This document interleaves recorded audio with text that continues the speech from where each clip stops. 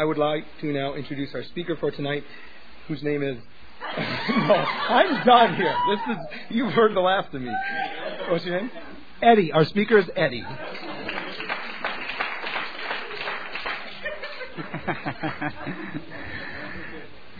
Hi, I'm Eddie, compulsive overeater. I thank God for the abstinence I have. Thank you, Jamal. Couldn't resist. I'm nervous. I'm kind of nervous. I'm very nervous. So I just wanted to say that I'm still learning to participate in life and be a part of groups and everything. And this is all new for me. So I just wanted to say that up front. An old timer said that he said to me once, after 5 years it gets real, after 10 years it gets honest, and after 15 years it gets real honest. And on August 9th I'll have 5 years, and it's feeling very real to me. And, it's like, wow, here I am, and I have the communication skills of a 5-year-old on August 9th. So anyway, I thank God for the absence I have, and I always say that after I identify myself, because when I first started coming back to OA almost 5.5 years ago, I was doing, even if it wasn't told, I was trying to emulate the old timers and the people who seemed to have what I wanted. And one of the old timers, he always thanked God for his abstinence right away before he shared.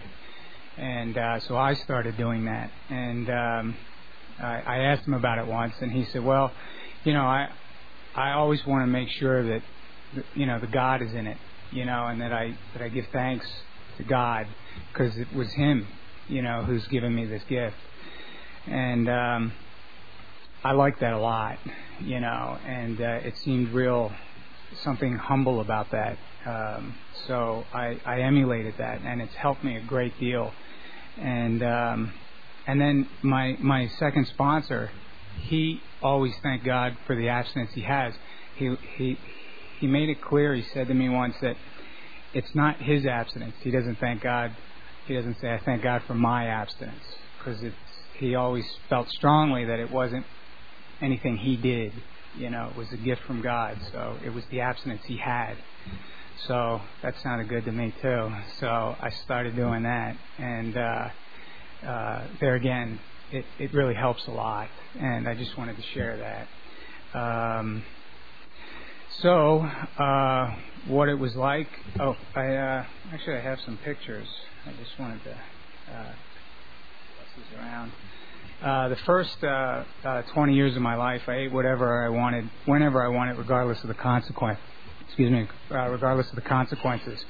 And these pictures will show you that it didn't matter what I looked like. My top weight was somewhere over 255, and I remember I had a 48-inch waist, and that was a big deal. I'm sure some people could relate. Trying to find clothes, the shame and the embarrassment, particularly. I remember the Gap doesn't sell clothes, at least at that time, not that big. Any major event in my life was associated with food. I could tell you what I had for dinner on Mother's Day in 1981, and I think that's crazy. And all the holidays, pick a holiday, I'll tell you the food. I don't have very many happy memories of my childhood other than the eating and the food. And I was thinking about this recently. I got a 20-year high school reunion coming up next year, and I'll be going back to the town. I haven't been back there in many, many years. And, I got a lot of amends to make there. Places I stole food from, really. Grocery stores, pharmacy. I remember stealing a lot of junk from pharmacy. So, I ate a lot. I'm a compulsive overeater. I think I was born a compulsive overeater. I am a compulsive overeater. I'm going to die a compulsive overeater, and then I'll be a dead compulsive overeater.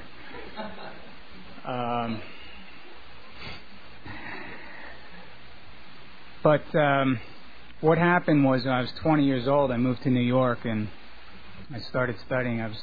Wanted to be an actor, so I was studying acting, and I discovered starving, and my life then became really about starving for the first year or so, and I lost 85 pounds in the first year, and it was really from starving. And I was like a loose cannon. I was all over the place. I was incapable of living life on life's terms. I made a lot of horrible decisions and created a lot of wreckage in my life and other people's lives. Feelings would come like a freight train in the middle of the night and run me down, and I was always acting and responding from that frame of mind. And I would starve during the day and then binge at night. And I used marijuana to help me with that cycle. And I would eat very little during the day, do lots of exercising. At one point, I had it in my mind I wanted to train for the New York Marathon, and I think I had just started jogging recently, and so it's like if I have a disease of more. If one is good, two is better, and too much is almost enough. And so I thought I would run the New York Marathon, starving during the day. Eventually my back and my knees started aching, and anyway, it's just an example of these bad decisions and how it was all centered around the food. I spent many hours thinking about what I ate, what I didn't eat, what I was going to eat, what I shouldn't eat, what I want to eat, what I don't want to eat. And when I was writing on my first step, I looked back on all that time. I reflected on that time, and I realized, wow, geez, I wasted a lot of time just thinking about food and thinking about my body. And I kind of speculated that if I compressed all those moments together, it's probably about 2-3 years solid of just 24 hours a day just thinking about food and my body.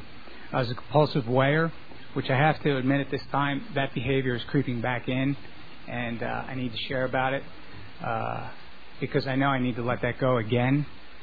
At one point, at the height of that part of my disease, I was weighing myself 40-50 times a day. First thing in the morning, before going to the bathroom, after the bathroom, after every meal, before every meal. I would use the scale to tell me when to stop eating a meal. And it's kind of funny, I had kind of a dark little cavernous apartment in New York. I liked it like that. And the lighting was very bad. But the best lighting to see the scale was from the refrigerator light. So I kept it in front of the fridge, and I'd open it up and get on it and say, oh, yeah, look at that, and close it up. So I think I probably wasted a lot of electricity just opening and closing that refrigerator door just to weigh myself. So I first came to OA back in New York as probably about 10, 11 years ago. And at that time, I didn't really have a higher power. And I was so full of anger and self-will that there was no chance of finding a higher power or any sense of humility that would go along with something like that. And I stayed around as long as I did, which was about 6 weeks or so, simply because I was hearing the same language being spoken, by the people in the room. I was like, wow, you guys are thinking as much about food or had in your life than I am right now. So that kept me around for as long as it did. But like I said, if I wasn't going to do it, it wasn't going to get done. So, I left. But the purpose of that was already planted. The seeds were planted. And they came to fruition much later. It unfolded exactly the way it should have. So to get to my bottom, to the place of desperation, which I know in AA there are some people that wish others desperation. I wish you desperation, because that's, I think, the only way you're you're really going to get out of it. Was for me anyway. And so what happened was I met a woman. It's not enough to just kind of meet somebody and go on a date, and see if you like them. I have to marry them like right away.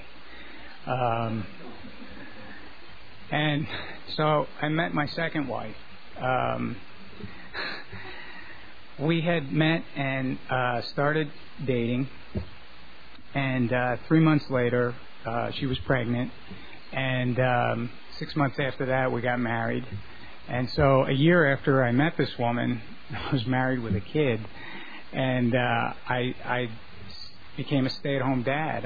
I said, well, seems like a good idea to give up everything I want, or thought I wanted at that time, and to do this. And I did. And I was a stay-at-home dad, and the fear, it all just boils down in my mind to fear. The fear that I was living in was so acute and so raging. It was crippling. I was paralyzed, and all I could do was eat. And I've had to make a lot of amends to my son, because the first 2 years of his life, I completely manipulated his first 2 years on the planet to accommodate my eating behaviors. Cut short his time at the park, or, forget about getting involved in any kind of, play groups or relationships with other people with kids. No, I'm an isolator. I'm a lone wolf. I like to be withdrawn. And I'm sorry, son, you're going to come with me, And it's very awful. It actually makes me kind of emotional still to talk about it. I always made sure that he had the best environment he could possibly have to sleep the longest amount of time, so that I would have a bigger chunk of time to myself to eat, to binge. And it's the insanity of the disease, the sickness. And I was gaining weight rapidly. I was heading back up to my top weight. I was at 220, and I couldn't stop eating. And I was so full of despair and fear and self-loathing and shame. And I just kept thinking to myself, my God, with these past 2 years just borrowed time, and this is the real me. I'm supposed to be just a fat guy the rest of my life. And that was freaking me out. That was really freaking me out. And what happened was, and I was in a very unhappy marriage, very unhappy relationship. We were not close, We were whatever we were. And what happened was, my son was diagnosed with autism. And I share that specifically because it's played a big part in all of this for me. I became so grief-stricken, and I felt so powerless and so helpless, and just filled with despair, that the best idea that I was coming up with was suicide. And I thought I was going to hang myself. I thought that was the best way to go. I was afraid of guns. It seemed painful. I didn't have any access to any drugs. I'm afraid of heights. We had an electric oven. So I thought hanging was the way to go. And I thought I had gotten so fat that it wouldn't take so long. So that was my best idea. And one day I was walking along, and this was truly, truly a gift from God, because I was so in the fog and so in the fear that I don't know how I could have thought this. But I was going over the inventory of all the people that had and were continuing to do me wrong. And if they would just get their shit together, I could get my shit together, And things were so much better before I knew anybody, and I was alone, living alone in that cavernous apartment, weighing myself 50 times a day in front of the refrigerator.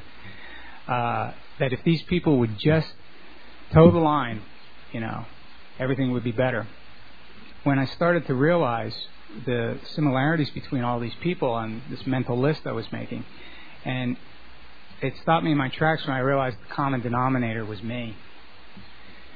And I was really kind of frozen with this realization that I didn't know what the fuck I was doing. You know, I was making these relationships and making these choices that it was like flying an airplane blind, you know, like without really knowing where I was going or what I was doing. And it actually, when I came upon this in the AA 12 and 12, I was like, wow, that's exactly what I had thought that day. It is a spiritual axiom that every time we are disturbed, no matter what the cause, there is something wrong with us. I was like, there it is. That's me. That's what was going on with me. And the thing that was wrong with me, to boil it down, was, you know, I was in the disease. I was eating everything in sight, and I was filled with fear. Just fear. And I heard when I first came in to these rooms, that fear and faith can't occupy the same space at the same time. You know, so it tells me that if I'm even in a hint of fear, I'm not in faith. And that was really kind of, I'm very grateful for that, to know that. It relieved me, I think, of a lot of pressure to get these people to do what I wanted. And so that made me realize that I had to come back to the 12 steps. I had to come back to OA and start over, or start anew, whatever. Just give it over, give it up. Because the best idea, the alternative, was just hanging myself. That was it. So I came back. I remember it was a Saturday morning meeting in Lomita. It's a big meeting in the South Bay. It's probably 30, 40 people every Saturday. And that's where I started to get my recovery. And I got abstinent. The first time was April 25th, 1998. And I was stayed abstinent for 3 months without a sponsor, without working the steps. And I dropped like 30 pounds. But resentments are our number one offenders. And it says they'll kill us. And I realized that because I came up against it. And I realized I still had all this resentment towards certain people in my life. And it was suggested to me by this old-timer, because I went to her and I said, hey, I want to do that 4-step thing. I got a lot of resentments I got to get rid of. And she said, well, did you do the first 3? And I said, well, I don't know. I'm here, aren't I? Isn't that enough? And she said, no. Do you have a sponsor? And if you work the first 3 steps? Because if you can't do number 4 until you do that. And she said, and if you don't have a sponsor and you're not working the steps, then you don't have a program. If you don't have a program, you don't have anything to offer. And you'll go. You'll leave. And you won't be back. And I was like, oh, my God. She said, just ask somebody. Do yourself a favor. So I did. My first sponsor, Kelly. One of the most generous human beings I've ever met in my life. So moving, this man. I had shoulder surgery one time, and he took me to the hospital, and he picked me up, and he dressed me.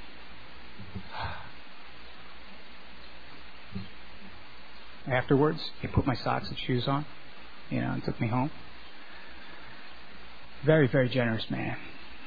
And he was in several programs, several 12-step programs. And I remember he always used to say to me, Eddie, I don't think I have any more recovery left in me. This is it. I'm not going anywhere, because if I do, I don't think I'm coming back. I said, shit, Kelly. Me too, man. I'm not going anywhere either. Well, he was serious. He was very serious, because he did leave. And he hasn't been back. And I call him from time to time. But he's insane. He's out there. And sometimes when I call him, I can't even get a word in edgewise.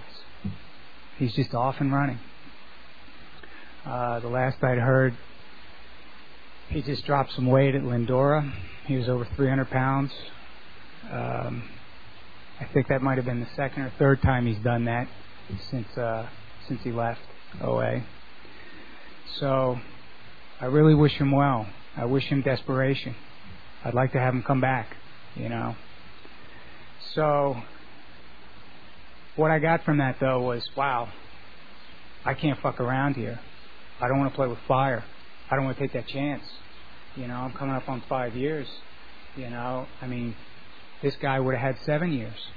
He was coming up on 7 years in like a week. I don't want to take that chance and end up out there doing my shit, Because they tell me the disease is progressive, and I'll take your word for it, because I don't want to end up killing myself, And now I got this son, and I've got a lot of responsibility in my life, and my life is very full today, and there's a lot going on, and people told me when I came here that your life will fill out, doing the deal here, being involved, being active, your life will fill out. And, I heard it, whatever. Yeah, sure, great, thanks. Here I am coming up on 5 years, and it's true. I don't know how it happened or why it happened or whatever. It just has, And there again, like I said, I'm not real good at participating, being part of a group or, really even having relationships. And so I just kind of do what's asked of me. And I have service commitments, and I have sponsees. I have 5 sponsees. I have a sponsor. Actually, I have 2 sponsors at the moment. And I do things like this. I show up and do this only because it's asked of me. I do this against my will. Because my will wouldn't have me here. I'd rather be at home, alone. That's my will. So my life is filled. It's filled out. And, I teach now. I have a class that I teach on Saturdays. That's where I came from today.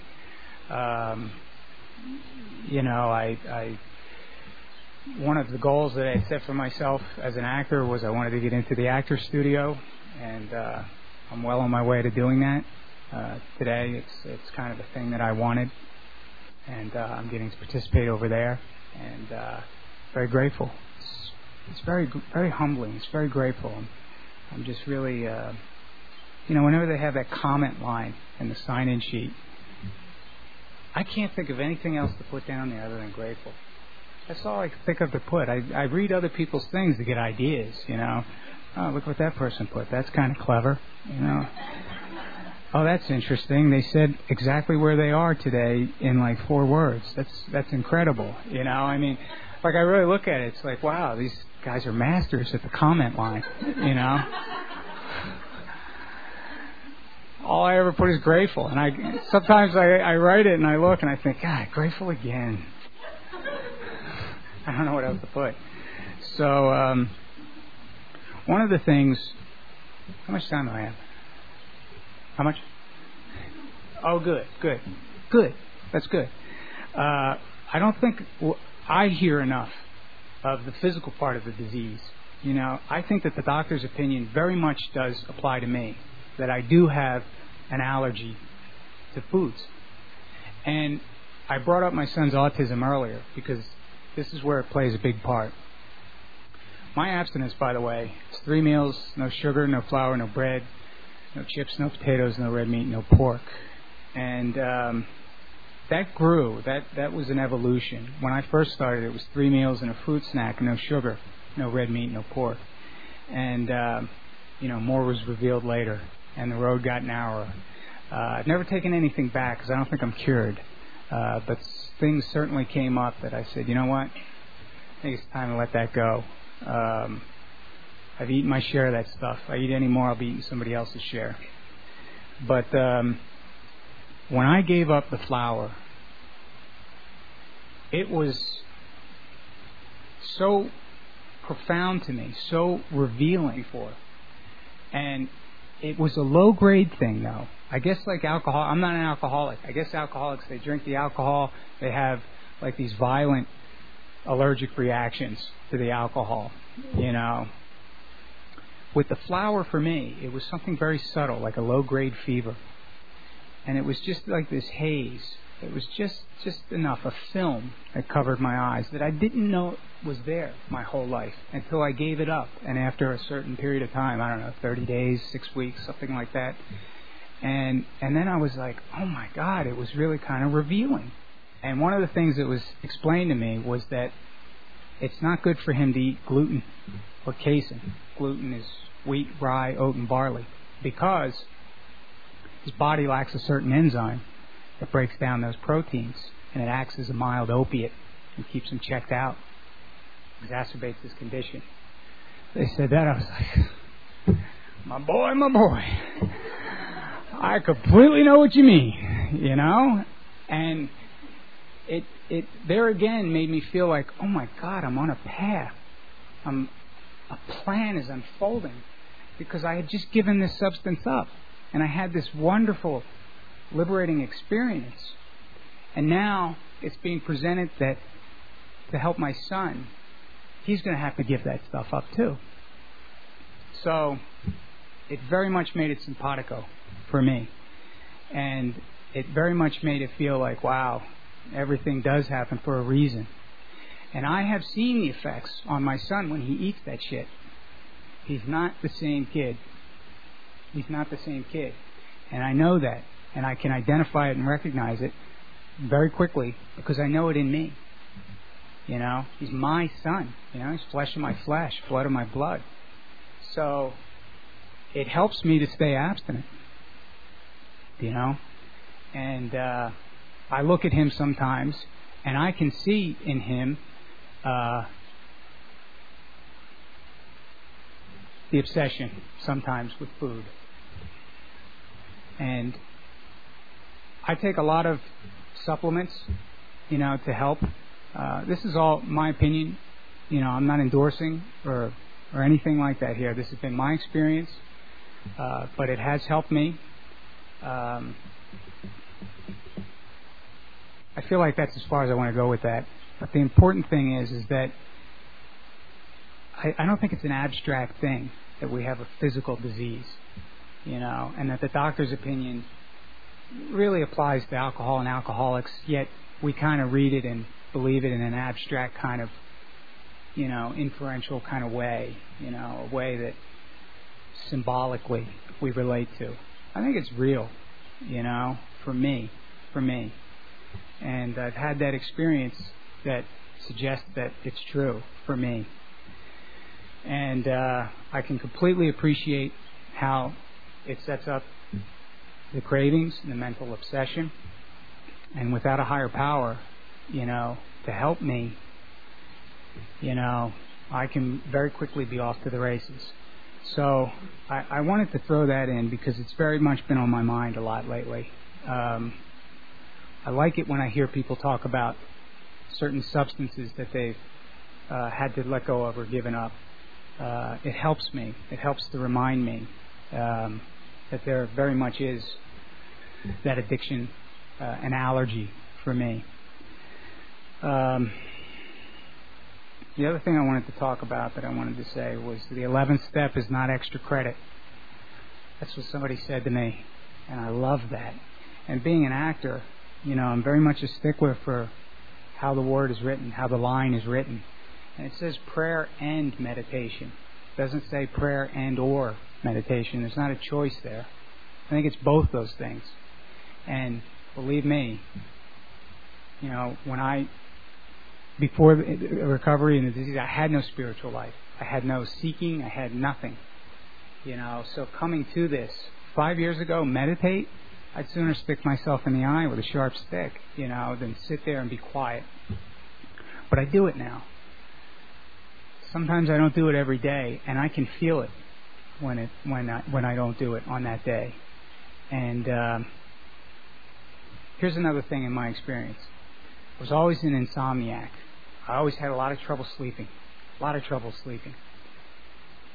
Well, that doesn't seem to be an issue for me today. And one of the things about my son, he has sleep issues, sleep problems. And they said, oh, it's a zinc deficiency.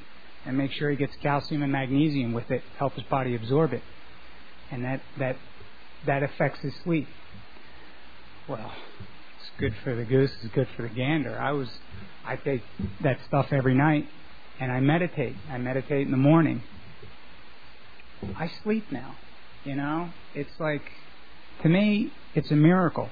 you know, because there would be many nights in a row where I would be up 4, 5, 6 hours, you know, committees in session, you know, rooftop chatter, you know, and nobody wants to hear from me, you know.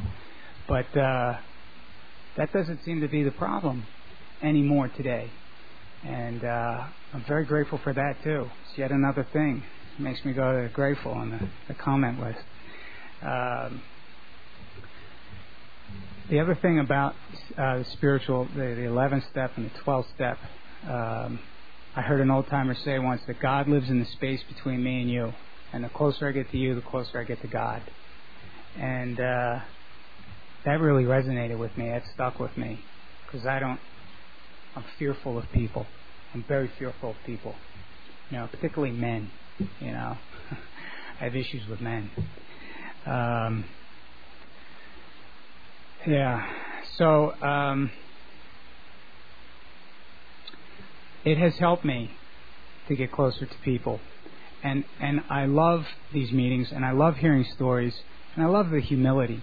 When somebody really has that humility thing, I'm like, wow, that really catches my ear. I really like that a lot. I heard, actually, it's one of my sponsors. He said that the physical recovery always opened his eyes, always got his attention. You know, when he heard of physical recovery, boink, you know, his eyes would open. Yeah, that's true, but something about the humility thing. I've heard some pitches that just have stayed with me for 5 years now, 3, 4, 5 years, and I don't think I'll ever forget them, you know, simply because there was just so much humility in them. And it's funny because I was reading, before I came in, Tradition 5, and Bill is talking to the guy in the hospital, and he says to him,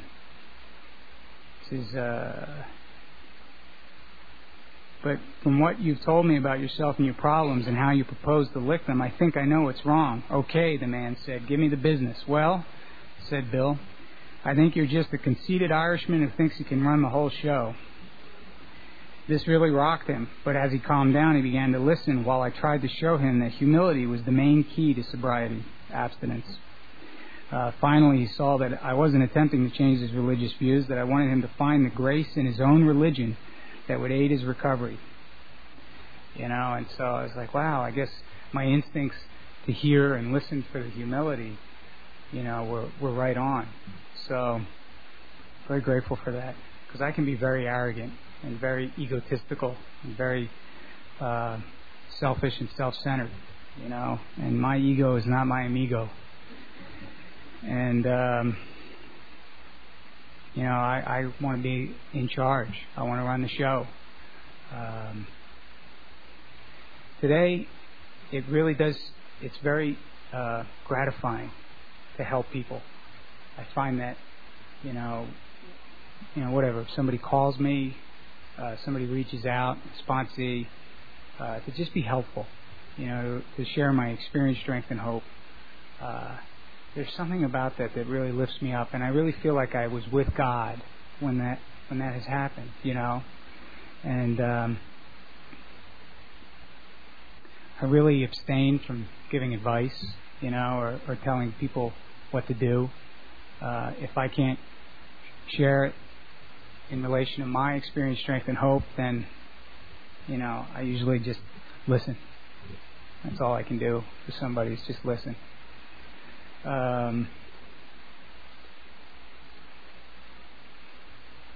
There's another point that popped into that pea-brain of mine. Well, I tell you, as I get older, you know, I used to make fun of people when they were younger and they couldn't remember things. I'd say, how the hell can you not remember that? I was there, you know, I remember it. And I say, oh, Eddie, when you get older, I'm starting to forget things. I'm like, Jesus, they were right. Character defects. Yes. I did step 6 and 7, and I said to an old timer, I said, what the hell? I just did 6 and 7. What's changed? Nothing. I still feel the same. I told you what my defects are. And he said, yeah, that always baffled me. He said, I came to believe it's a process, not an event. And I was like, whoa. For me, the ramifications, how I heard that, were so strong and profound for me. I was like, my God, that's what life is.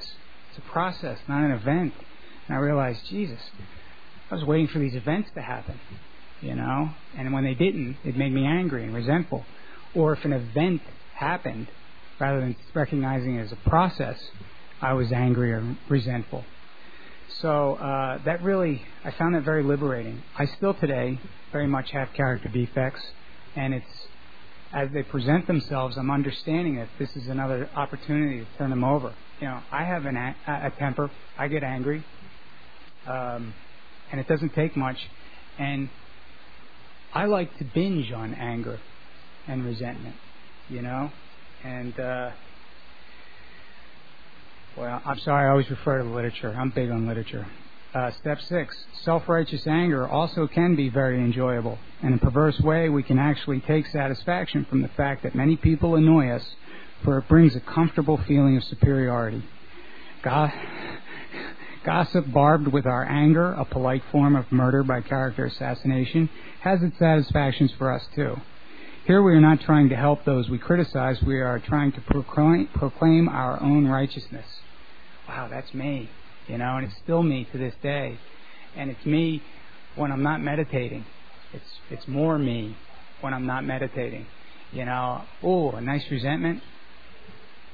That's like a half a dozen donuts. You know, I could go with that for a day and a half straight. So you could feel the heat. I can feel it rising up, you know, in the back of my mouth.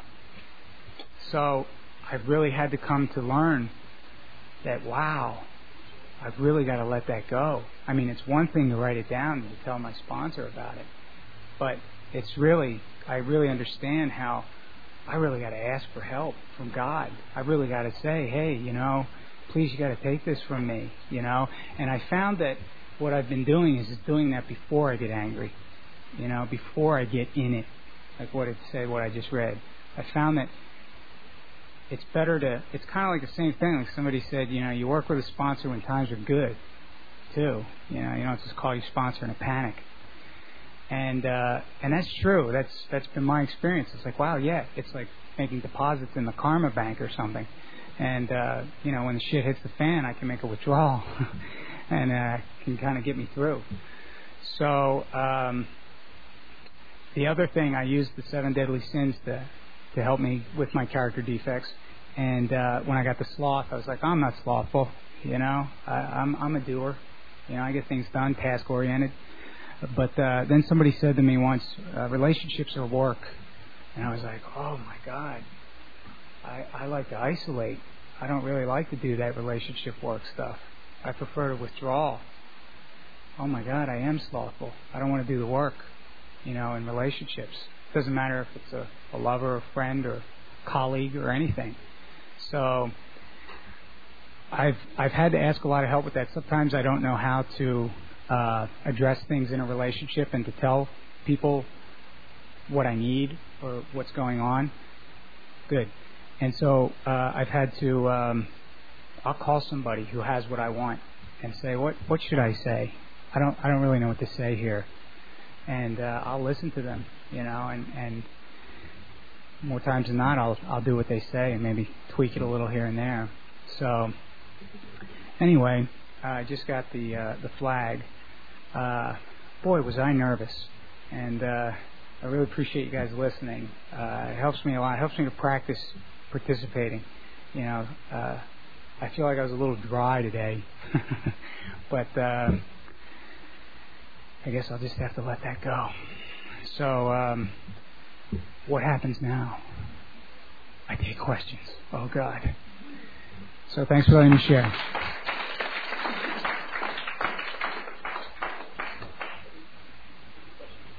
Okay, thanks. Any questions? Okay, great. Let's go home. Oh, no.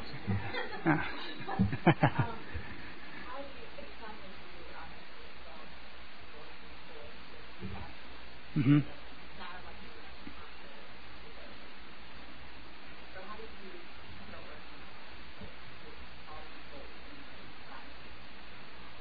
Yes. How do I work? The question was, how did I develop the skills and tools to reach out to people? Which, yes, very much. I don't like the phone. And I think what I'm beginning to realize now, as I'm getting older in my abstinence, is that I don't know how to end a phone conversation. You know? I don't really know how it's supposed to go. And so I think maybe on some level I'm afraid of using the phone because I'm going to get trapped on there, you know, and I'm going to be on there for like a half hour or so, and it's going to really fuck up my day, you know, and I think that, you know, sometimes I have places I need to be, you know, and I can't have, so what I'm getting better at doing is if I return a call or take a call, I say I got 10 minutes, you know, and people don't seem to be offended, which is good. Sometimes I've actually had to set a timer because I've had to make a list of calls, you know, like return people's calls, whether it's program or not, and I'll call them and say, hey, return your call. Listen, I got 10 minutes. I got to set this timer, you know, and I did that with a sponsee, and he said, oh, okay, let me get right to the point. So what happened was, and I was like, okay, good. What you need to do is pray and meditate. Okay, I gotta go. So, so that has, and that's only been recent that I've come to that. It goes in and out. It really is contrary action for me to take and make phone calls, you know, and there again, I find that if I do it when I have a comfortable cushion of time, it helps me, because I think if I do it when I think like I've got 15 minutes, you know, I think I get paralyzed with, oh God, no, I'm going to get trapped on there and I'm not going to know how to end the conversation, you know. I mean, I've let waiting calls go because I don't know how to interrupt somebody to say there's another call coming in, you know, and then I hope that wasn't about a job, you know. So it's there again. It's a process, not an event for me. And I find that, like I said, when I'm calm and I don't have to make any calls, to make some calls, just to check in and say hello, and that's it, you know. That has helped me a tremendous amount. So cool.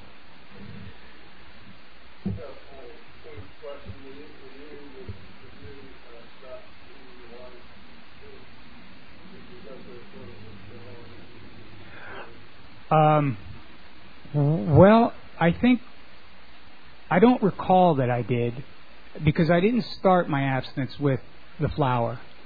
And at the beginning, I got to tell you, when I first got abstinent, I realized where that phrase "hopping mad" came from. Because there were days I was hopping all over my house. I thought that's the only way I could get the anger out of me, you know. And at one point, while I was in the midst of doing it, unconsciously, I became aware. I said, oh my God, look, I'm hopping around this house. Wow, that's where they came up with this phrase, hopping mad. Jeez, that's interesting. But the point is that when I first got abstinent, I guess if that was part of the withdrawals and that was the sugar and not eating in between meals, then yes, very much so.